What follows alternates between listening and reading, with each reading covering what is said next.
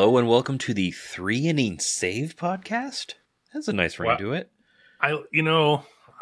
That's a good name. I think we should use that for our podcast going forward. Hello, I'm Eric Steven. That was Jacob Birch. You may have heard us on, you may remember us from previous podcasts, such as the True Blue LA podcast.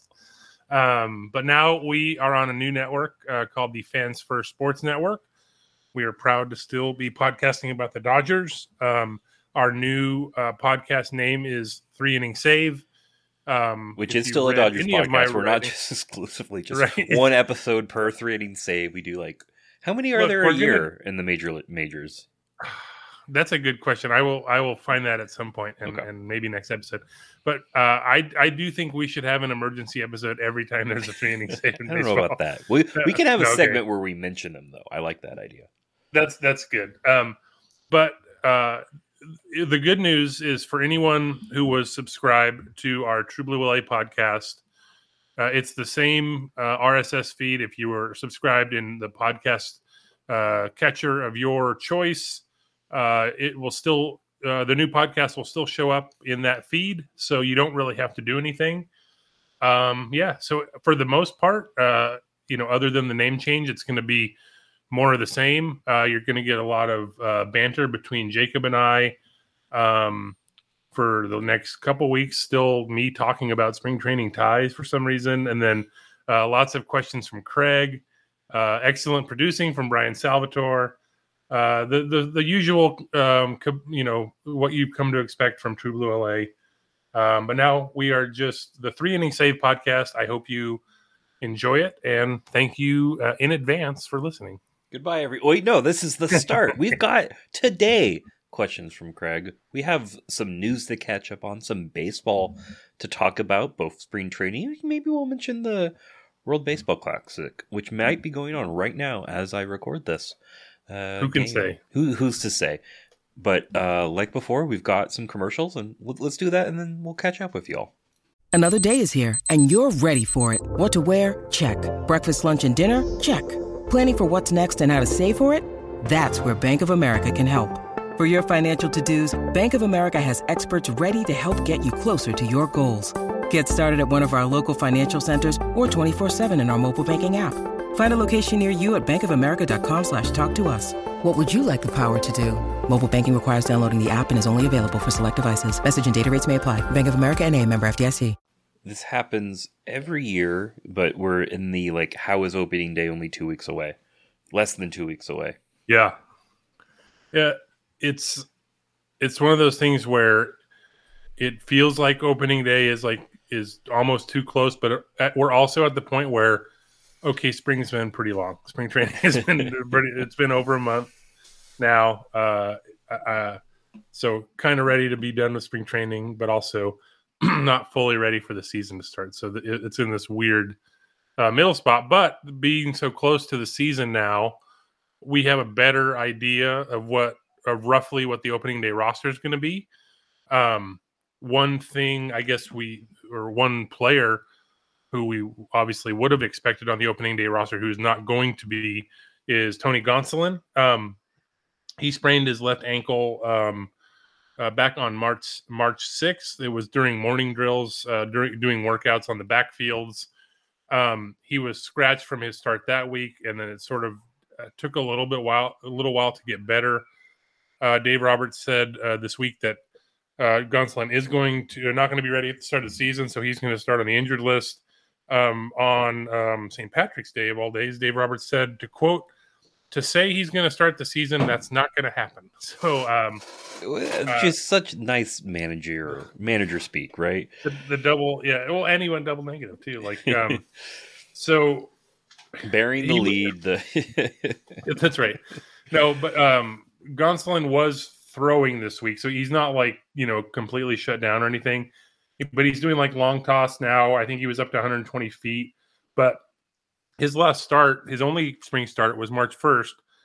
And where he's at now, because of the time off, he's essentially roughly back at square one. So, the sort of progression there, you go long toss, then they'll start facing hitters, or maybe probably bullpens first, then facing hitters.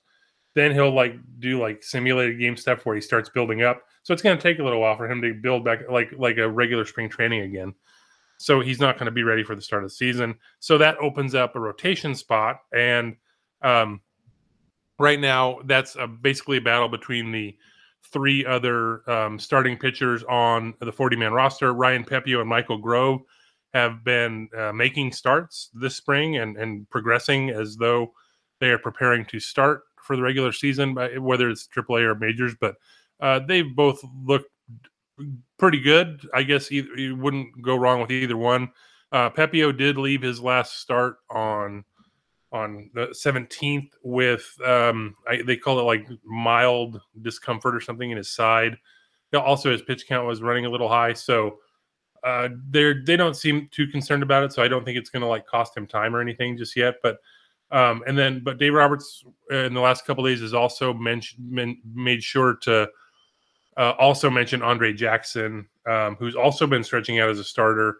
Though he hasn't been starting in games, and his last outing was on the backfields at Camelback Ranch, so he pitched 4 innings. So all three of those guys are essentially ready to, give you like a fifth starter type outing every time they go out. So like they're actually even without Gonsolin, it seems like they're in pretty good shape. But with Gonsolin going on the injury list, I was looking this up because just sort of preparing for the regular season, and they're going to have a lot of people on the injured list to start the year.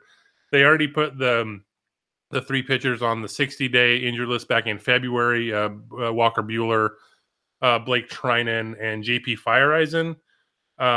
Now Gonsolin's going to be there. Gavin Lux, who's out for the year, he's obviously going to be there. Alex Reyes, who they signed as a free agent reliever, he's still recovering from shoulder surgery last May. He hasn't even thrown yet in spring training, so he's going to be a little bit, maybe a couple months. Daniel Hudson, ankle tendonitis. He's been facing hitters but hasn't pitched in a game yet. He's probably not going to be ready till like mid-April or so. It's just stuff you have to work around. It does set them up for, if at least a few of those guys can come back like mid-season or later in the season, the bullpen does look a lot better and deeper. But you know how that goes. Like you just sort of you have like 13 guys you want to use, and then you figure out which 7 or 8 are going to be the ones. The other thing is, it's looking more and more like Jason Hayward is going to make the roster. So he's a non-roster invitee. Dave Roberts has, in the last like week or so, he's basically said as much without saying specifically. I believe Fabian Ardaya at The Athletic, Jack Harris of the LA Times have written about this too. But I believe one of the days in the last week or so, Roberts was asked if, hey, does that mean Hayward is like in line for the opening day roster? And I believe Roberts' answer was, yeah, that's fair. Say he's going to make the roster. That's going to happen. Yeah, yeah, exactly. No, okay. So, I excerpt I saw this from the LA Times from Jack Harris. Roberts, he did say, quote, "I think it's a safe bet." And then he's come into spring training with this new revamped swing that it looks like he's done it for a long time. His numbers have been like so in spring training. He's been all right the last couple of days, but I think they're going to probably give him a try. And then if you look like last week's roster cuts, they optioned a bunch of like the few a lot of folks like far away from being major league ready, like Diego Cartaya, Eddie Leonard, and Yorbi Vivas, who are all going to probably start in Double-A. They haven't yet to play above High A.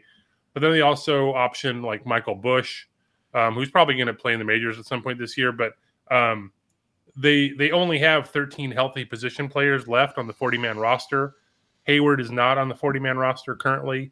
But because of the pitcher limit of 13 pitchers, you always have to have at least 13 position players. The Dodgers, in recent years have played with pretty consistently, 12 position players a lot. So sometimes getting to that 13 is more than we're used to, I think. But because of the pitcher limits now, that's going to be a thing.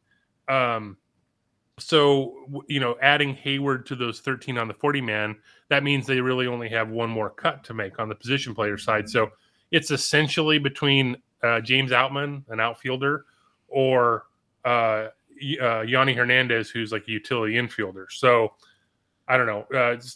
Outman's been great, like pretty much since he made his debut last year. He's just been hitting the crap out of the ball. He strikes out a lot, but like not like, Joey Gallo a lot, that kind of a thing. But Stacey Wheeler at True Blue LA wrote on Saturday, she had a nice piece on it saying Outman deserves to make the opening day roster. If you've read our comment section at True Blue LA during that time, just about every day in every story, there's multiple people saying James Outman should start, all that kind of stuff, which is, valid. It's fine. But that's who knows if that's going to happen. I would say there's a few factors, though. So you have David Peralta, who's the primary left fielder. He's a left-handed batter. He's at least going to start against righties. I don't know if they're going to do an exact platoon or whatever. Jason Hayward's also a left-handed batter. You figure if he's going to play regularly, it's going to be in center. Obviously, Mookie Betts is in right. Trace Thompson, a right-handed batter, he's going to figure in at left and center, I would imagine. Chris Taylor, because of Gavin Lux's injury, is going to play more infield than expected, but he's also going to move around. Like he'll play a lot of left and short and center, that kind of stuff. But the fact that he's playing more infield does open up a little bit more time in the outfield, but also there's been talk. I've seen multiple either scrums or interviews with Roberts saying that Mookie Betts is going to play. I think he told Tom Verducci the plan is for Betts to play 40 games at second, but then a week later in camp, he said 20 games. I don't think the number matters, although 40 is a lot. If it's 40, that's a major thing. But I just think the big thing is that he's willing to have Betts play more than in recent years. It in the last few years, it seemed more almost like a fetish for Betts. He wants to play second base, so let's make him happy a couple times a year type of a thing. But it sounds like they're really serious about occasionally playing him at second. Maybe on days where Miguel Vargas doesn't start. And Miguel Vargas, even if they, have high expectations for him, he's still at a brand new position. And to expect him to just step right in and start 150 games at second is probably not wise anyway. But I just think if Betts plays more second base, if Taylor's playing more infield, filling in at short, filling in at third, even filling in at second, I think there's room for Outman to be on the roster and playing, as opposed to the usual thing of we're going to send this guy down because we want him to play every day, rather than sit on the bench. Whereas Yanni Hernandez makes more sense as a bench guy. So yeah, I don't know. That's kind of where we're at position player wise, I think right now.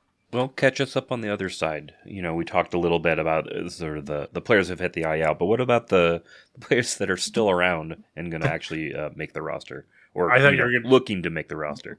I thought you were going to say, what about the players who aren't yet on the IL? We're going to do more yet. Yeah, and who knows? I guess the transition here is, speaking of injured list, Jimmy Nelson was on the injured list all last year.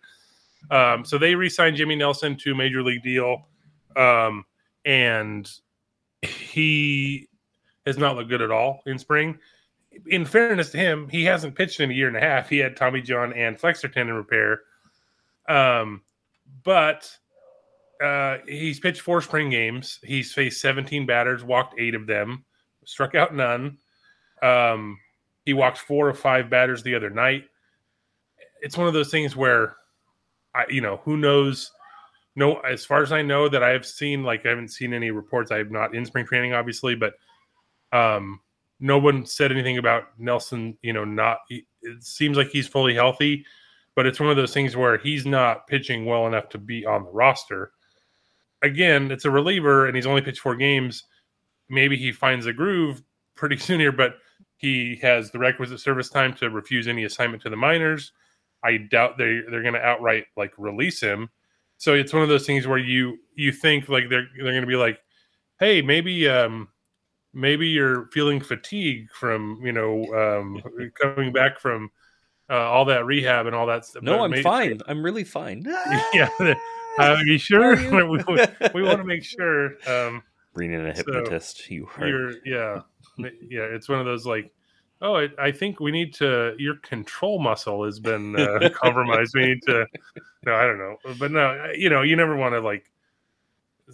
There's phantom DLs or ILs, but not saying that it's going to be the case, but like it's been wild. Like, so his first outing was on a super rainy day when they were in Surprise playing Texas.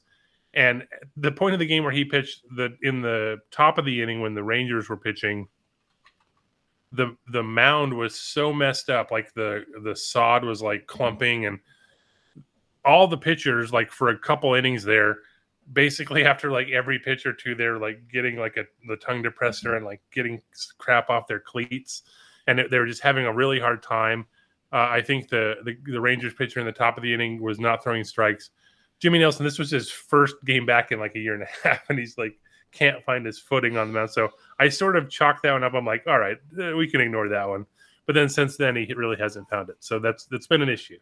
The other sort of like slowing down type progression, Yency Almonte, he was slow played this year after he missed like a month and a half at the end of last year, right before the playoffs with elbow tightness.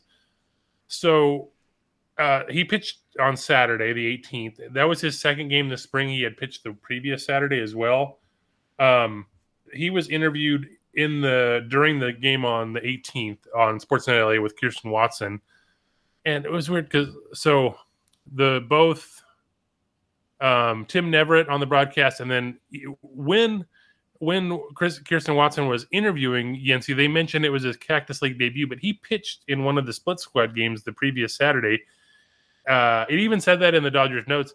And to Yency's credit, he did not correct Kirsten when she mentioned it was his Cactus League debut. And I'm sitting there thinking, wait, did he pitched in that other game? Like, did I miss something? But the takeaway is he feels fine. They're just like making sure. He did mention the plan from the Dodgers side was to make it easier on him on the front end, and then with the hopes of he's going to be healthier during the season. Brusdar Graterol has been pretty good too, but he also had not pitched in a week before pitching on Saturday.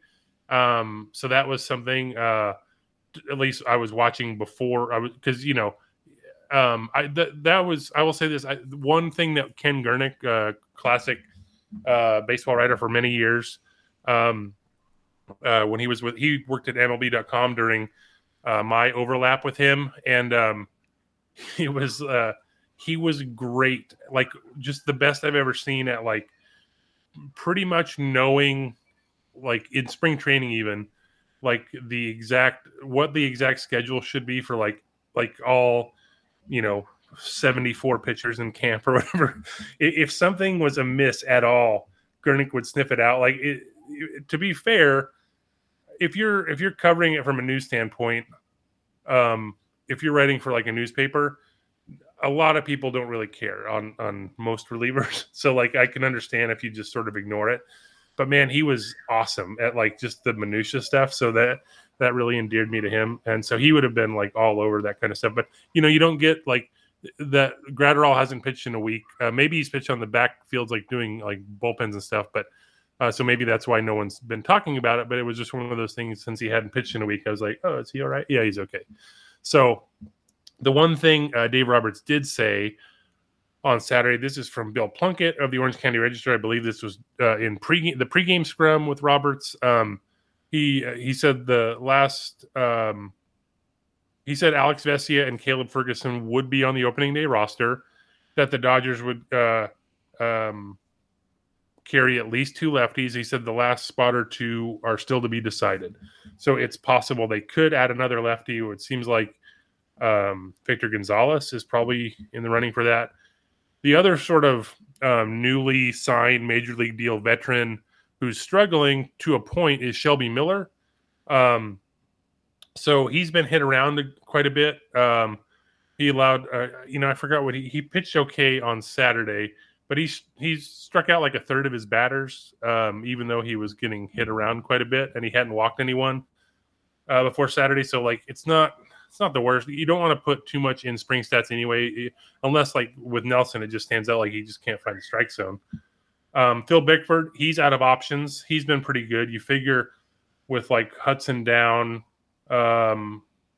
and just you figure he's probably got the inside track just because they're going to see what they have before like cutting bait, because you'd have to put him on waivers if he goes through. And I think they still like him and there's potential to, if he pitches like he did in 2021, he would be pretty good. The other, like the best non-roster reliever, I think has been Wander Suero. But like it hasn't really stood out to where it's like he's obviously going to make it. So I don't know.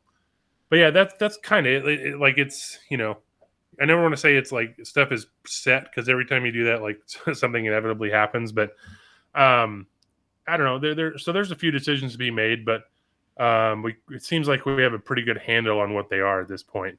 Now, I guess the one decision is, if Hayward's going to make the team, is he going to be the starting center fielder? So that brings me to our trivia question to you for today. Oh boy! I thought we were going to get rid of this. Did you not get that in my memo? I don't. Tired of being embarrassed. I snuck it into the contract. No. So Jason Hayward on opening day, March 30th against the Diamondbacks. He's going to be 33 years old. 33 years, 233 days old.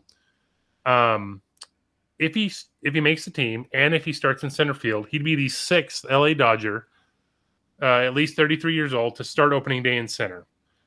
Who was the last such player, and how many of the other 5 aging center fielders can you name? Over under 1. We'll see. We'll see after this. I was going to come back, recapping the question, saying who is the last old person to start at center field, and then realized I am 3 years older than this threshold of old person, and now I feel ancient. And you're the center of attention for this trivia question. It's true. So I'll give you the years of the most recent. Nope. I'm going to take one. I'm going to take one guess blind, and then you can give me hints. Yeah. Kenny Lofton. No, I believe he started in left that year. Kenny. I will look. I don't want you in the Hall of Fame anymore. Just kidding. You belong. You'll get there. Because he couldn't. He couldn't. Oh, I'm pretty sure it was because Juan Pierre was. No, they didn't have Juan Pierre in 06. Okay, 06 was Dodgers. Let's see where he was. Game 1. He did not play in. He started the season on the injury list. He did play in center that year. So I'm way off. But he started the year on the injured list and didn't play until the 11th game of the year. All right. Give me a year of it's just going to make me more embarrassed, but so the most recent, not only started in center in 2000 but also in 1999. 2000. Yeah. I will former Angel and former Blue Jay. So, yeah. Well, I'm gonna go old. I believe they got him from the Brewers. You're not helping me. Yeah. A former. Wait, hold on. Dang it, Marquise Grissom. So they are linked, Okay. in a way. It's not him, but before I answer fully, because I'm having a bit of a brain fart as well, I wanted to make sure of something. Brian Jordan? Yeah. Oh, no. So it wasn't Brian Jordan. So the reason it wasn't Marquise Grissom is because this player was traded to get Marquise Grissom. I don't. Okay, but let's skip him. Like I will. Okay, this you should get. There is a center fielder. There is a center fielder who meets our criteria. Yeah, 33 or older, starting center field on opening day for the Dodgers 6 times in the 1990s. Brett Butler. That's correct. Okay, the one no one is going to get, I won't even get, and I see the list, is 1998 is the in-between here. Trent Hubbard. I believe he went by Trinidad at the time. Yeah, what was happening in 1998? if we go back old school, the ones, the LA Dodgers before Butler to do opening day center field, Rick Monday in 1979, he was 33. Jim Wynn in 1975, also 33. And then the last Brooklyn one to do it, Frenchie Bordegaray. What a great name that is. So Butler was the oldest, even going back to Brooklyn, 39 years, 290 days old in 1997, opening day. The oldest one for Brooklyn was, I always see this name as Kiki Kyler, but it's actually pronounced Kai Kyler. It's a rough one to say. He was 1938, 39 years, 232. The person you did not get was Devon White. Okay.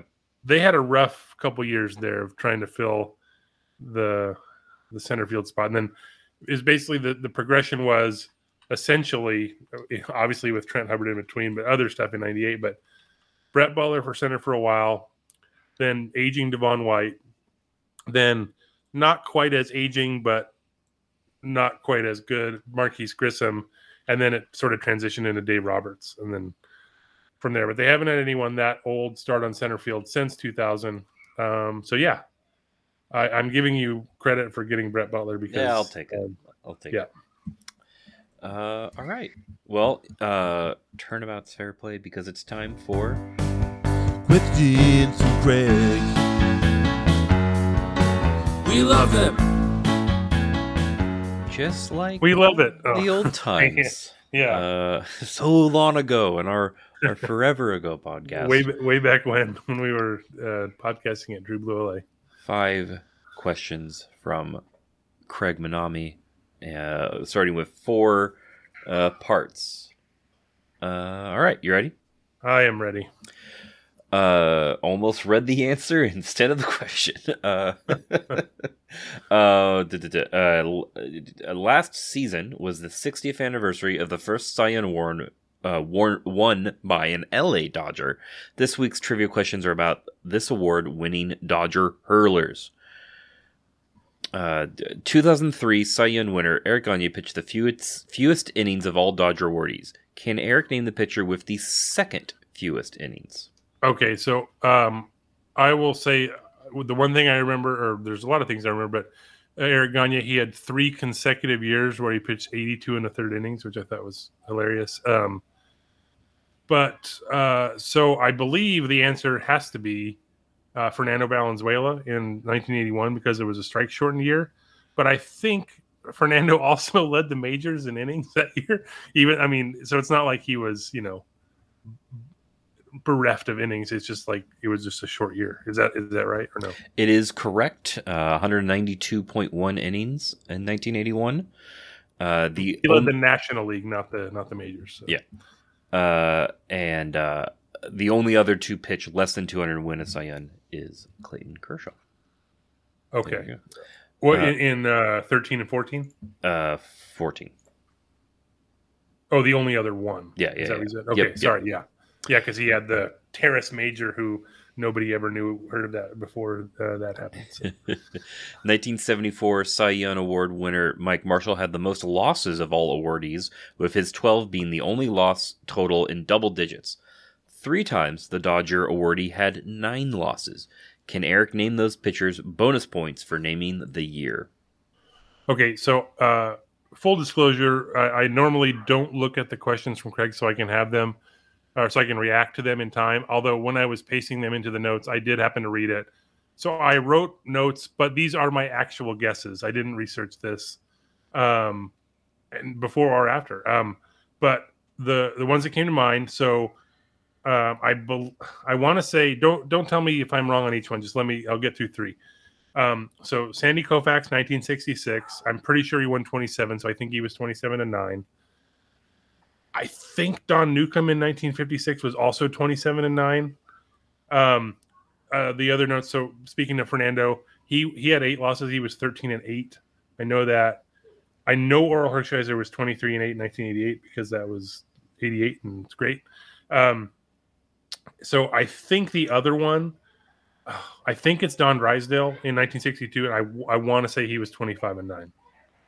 You got Don Drysdale and Sandy Koufax both correct. It was not Don Newcomb. Can you want to take another stab at the other one? Huh. Okay. This.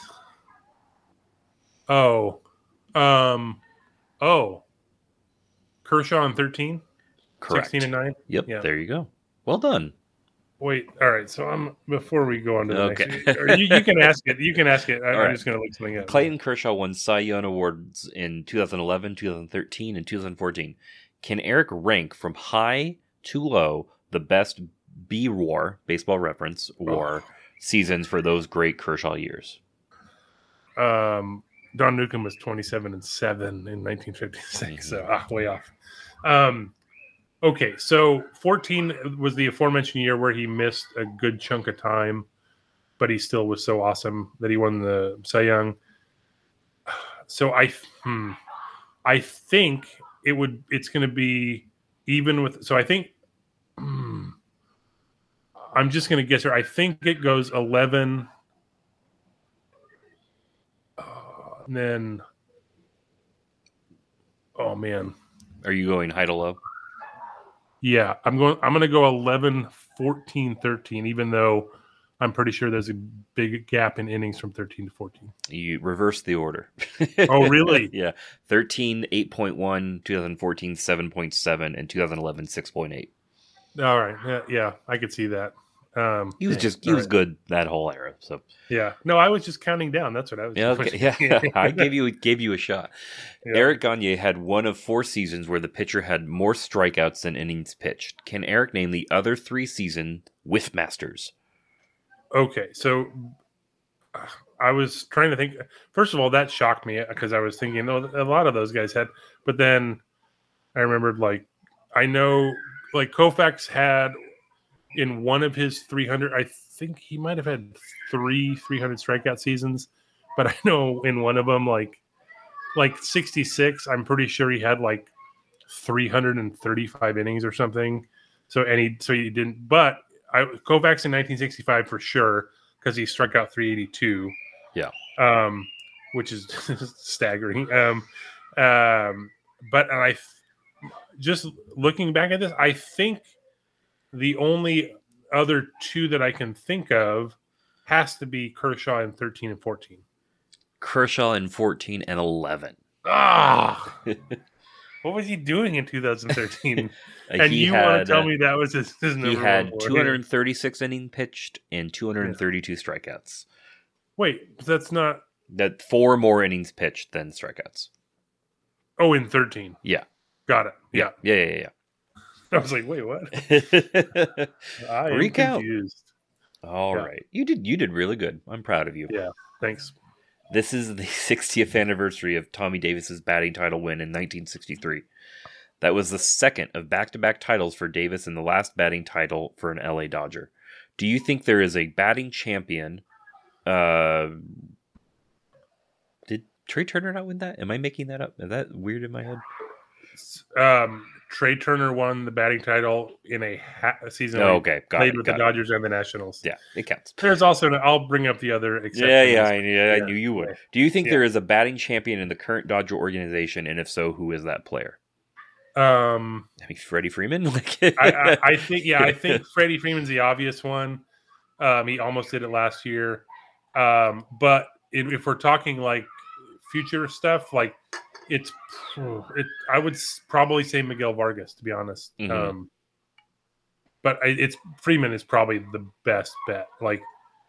Within the next 5 years, he could win 1 or 2 or whatever. So, do you want to talk about LA Dodger? Yeah, in fact, a certain former Dodger led the majors in batting average in 1990, but because of the man, they stuck it to him. Eddie Murray, obviously. 184 hits, 558 at bats. He had 330 in 1990. Willie McGee, my mortal enemy, stole Pedro Guerrero's 1985 MVP, which was really Doug Gooden's, but let's not talk about that. And then in 1990, he was on the Cardinals, and then he was hitting 335, and then they made a waiver trade with the A's, he already had the over 502 plate appearances to qualify for a full season in the National League. Then he sucked, or not sucked, but he hit like 278 with Oakland, something like that. So his average, I believe, dropped to 324 on the season. So at the end of the year, you had Willie McGee hitting 324. There were a couple people in between. American League batting champion George Brett, the first ever player to win the batting title in 3 different decades, hit 329. And then Eddie Murray at the top, 330, and nothing to show, or he didn't get the silver bat. He didn't, or whatever still mad. I'm furious about this, about Eddie Murray not having it. That's what, like, forget figuring out the regional regional sports networks and how to stream games. MLB has a major thing they have to solve immediately, and that's giving Eddie Murray his 1990 batting title. That's what we should have named the new podcast. Or maybe we could do something on this new network where I just have a podcast where I rant about Eddie Murray 1990 every single episode. I'm sure people will listen to that. I'm going to phrase this next question as Dave Roberts. Predictions for division winners and postseason qualifiers? We'll leave that for another time. For the contest, let's hear who you think will finish last in each division in 2023. Okay, we're on a new network now. Are we even doing the contest? Yes. I know we are. We have to do it. I'm just kidding. It's just funny. I hadn't thought about that. Who's going to finish last in each division in 2023? Let's just go through them. Do you want to pick first? NL West, Rockies. So, I mean, we could pick the same, right? Yeah, sure. Because it's pretty clearly the Rockies in the West. All right, so I'll go first in the Central. Oh, this is another. It's Pirates. Yeah, I'm trying to give entertainment. Yeah. I'm going to go with the Reds. Yeah, I was going to say that. After I said that, that definitely could be the Reds, but so that means you get to go first in the East. Yeah.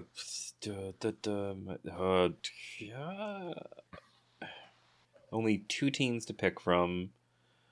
I'll go Nationals. Say they're not there yet. I was going to say it would be the hilarious answer would be the Mets. Yeah, but it's also almost impossible. But yeah, so it's Mets, Marlins. Like the Marlins are like frisky enough to. Yeah, the Nationals Marlins. You said Mets, Marlins. I heard at least. You've talked yourself into it. Wait, but you know what? Just because I will just for the sake of the contest, I'm going to go Miami. Okay. Okay, so I get what, AL East? No, AL West. Let's do AL West. You get a pick, yeah. Oh, okay. AL West. So you got Houston Mariners made the playoffs last year. Oh, A's. Yeah. Right on Oakland. Yeah. Prove I'm not stealing answers. All right, you're up next. Royals. So Central? They play just down the street. No, I mean they're an hour or so away, but yeah, Royals. Okay. So not a very good division, but still. Yeah. I don't think they're good either. But I also this is partially because of the context, partially because I still don't think they're good Tigers. That's fair. Totally. Yeah. All right, so that's going to be the interesting one, I think. AL East also interesting for the other opposite reason. Jeez, how do you? Speaking of funny, Yankees. No. Wow. Okay, so yeah, because man, that's like the Orioles are obviously up and coming, but they're up and coming from a long way down. Right. So you know what? And the Red Sox seem to have absolutely zero depth. I think I'm still going Orioles just because they tanked. It seems like longer and worse than the Astros did. Not worse because the Astros really bottomed out, but like it's all the same format. And I think any team that tanks should be shot into the sun. So I'm picking the Orioles. I'll pick the Red Sox. I assume they'll do the thing where they like decide to win the World Series this year, but they'll go last this year, but then like the next year they'll figure something out and then win the World Series and then go back and then go the alternate thing. Yeah, all right. Okay, next up, what was the first pair of nice athletic sneakers you wore? For myself, it was a pair of white Adidas Superstars Oh, wow. with the classic black stripes. I could only wear them in the basketball gym for games and practice. I think I may have had Magic's Converse in the 80s. What about you two? Any Air Jordans in your past? I am sure that there was some pair of shoes that either because I thought they looked cool or my friends were saying that they look cool that I made my parents pay way too much money for, and I don't remember because I was an idiot. I will say, I never had Jordans. They seemed always to be too expensive, or like in that range where I'm like, what? I didn't, and I've never been like a sneakerhead, as they say, like so. So yeah, no, go ahead. Sorry, I just want to talk. I remember buying, I think with my own money, but maybe not. I bought them, but it's possible I got money from my parents. A pair of like Dodger blue Converses that I loved, and I'm a very neutral dresser. I don't really dress, and these went against that, but I thought they looked, and I still do. I'm really proud of this. That I didn't think we were trending. I thought they looked really, really cool. So I'll say that, even though, again, I'm sure there was another expensive pair of shoes in my past. And we haven't talked about this on the podcast before, but you're a neutral dresser because you're a spy. That's your day job, right? Yes. See, yeah, I'm really good at it too. So yeah, I'm trying to think, like, the only one that I can think of that was like that I probably made any push for is I do remember at some point and it couldn't have been early in the iteration, but I did get a pair of Reebok pumps, which felt cool as hell. I always wanted pumps, and I don't think I ever got them. You were too old for the LA Lights trend, right? I believe, yeah. So LA Gear and then LA Tech was coming up too, like where it was like an offshoot or something, or like a competitor. But yeah, those were around, but I never got those. To be honest, like my usual like shoe purchasing thing growing up, and not maybe now to a point, but like it was almost always growing up, going to Big Five and seeing what Big Five had on sale, and then getting that. That was what I got for shoes. So like it wasn't anything, but yeah, I just remember the Reebok pumps were like I think the exception to that. There was Foot Locker a lot in there too, but like, yeah. St. Patrick's Day was on Friday, and we all know that corned beef is a staple that day. One breakfast dish that features a mainstay is that. Jeez Louise! One breakfast dish that features that mainstay is corned beef hash. If you could put together a combination of breakfast meats and vegetables cooked in a skillet, what would those dishes include, and would you add some type of cooked egg on it? I am essentially allergic to eggs in that form. So no, that would render it not edible. Give me corned beef is a good option, but some sort of like really nice meat like that. Some sweet potatoes, some regular potatoes, some onions, and like a really good hot sauce and a gravy. And I'm golden. Oh, and the gravy. So I do like the eggs, and that is my preferred method of egg eating. Well, it's scrambled eggs for the most part, but I like having it all together in a scramble. I find myself like, I guess the way like, a restaurant prepares an omelet. I don't like the eggs being that thin. I prefer it, or maybe I'm probably conflating things, but I prefer if everything is like just together in a scramble. So that's how I'm sort of envisioning this.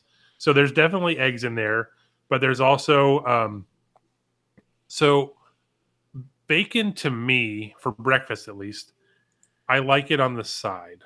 I don't like it like mixed in to this, because you have to cook it first anyway before it goes in there. I guess same thing goes, but like ham is usually good inside of like an egg scramble or something like that, but also sausage in this case. But yeah, spinach, tomatoes, mushrooms, onions. You could go bell pepper as well, jalapenos for sure. But also the hot sauce is a thing at the end or whatever. But you know what's good also is is broccoli. Sure, I don't cook this enough with like breakfast, but like as a just throw it in there, like that would be like an amazing, like just overall nice big scramble type thing. So yeah, I would totally eat that up. Well, that's that. Wow, we did it. There's no rule I can go get and that's the problem with all these hashes. They always have egg on them, and I always feel weird getting without an egg. No, but if you got like corned beef hash, you could just get that. Yeah, and without the eggs, right? Yeah. Like so, add some gravy. Yeah, I'll see what I can do. But I'm not recording this at night. There's no real good 24-hour place out here. But. We're recording this at night, which is the worst time to have a breakfast pang. Although to be fair, I have a lot of vegetables and meat type things in the fridge that I can make with eggs right after we're done. So maybe this isn't the worst thing in the world. But yeah, thank you for listening. Once again, we are on the Fans First Sports Network. We are 3 Inning Save. We are a Dodgers podcast. I'm Eric Steven. That's Jacob Birch. Thank you for listening, and we look forward to bringing you more Dodgers podcasts in the future.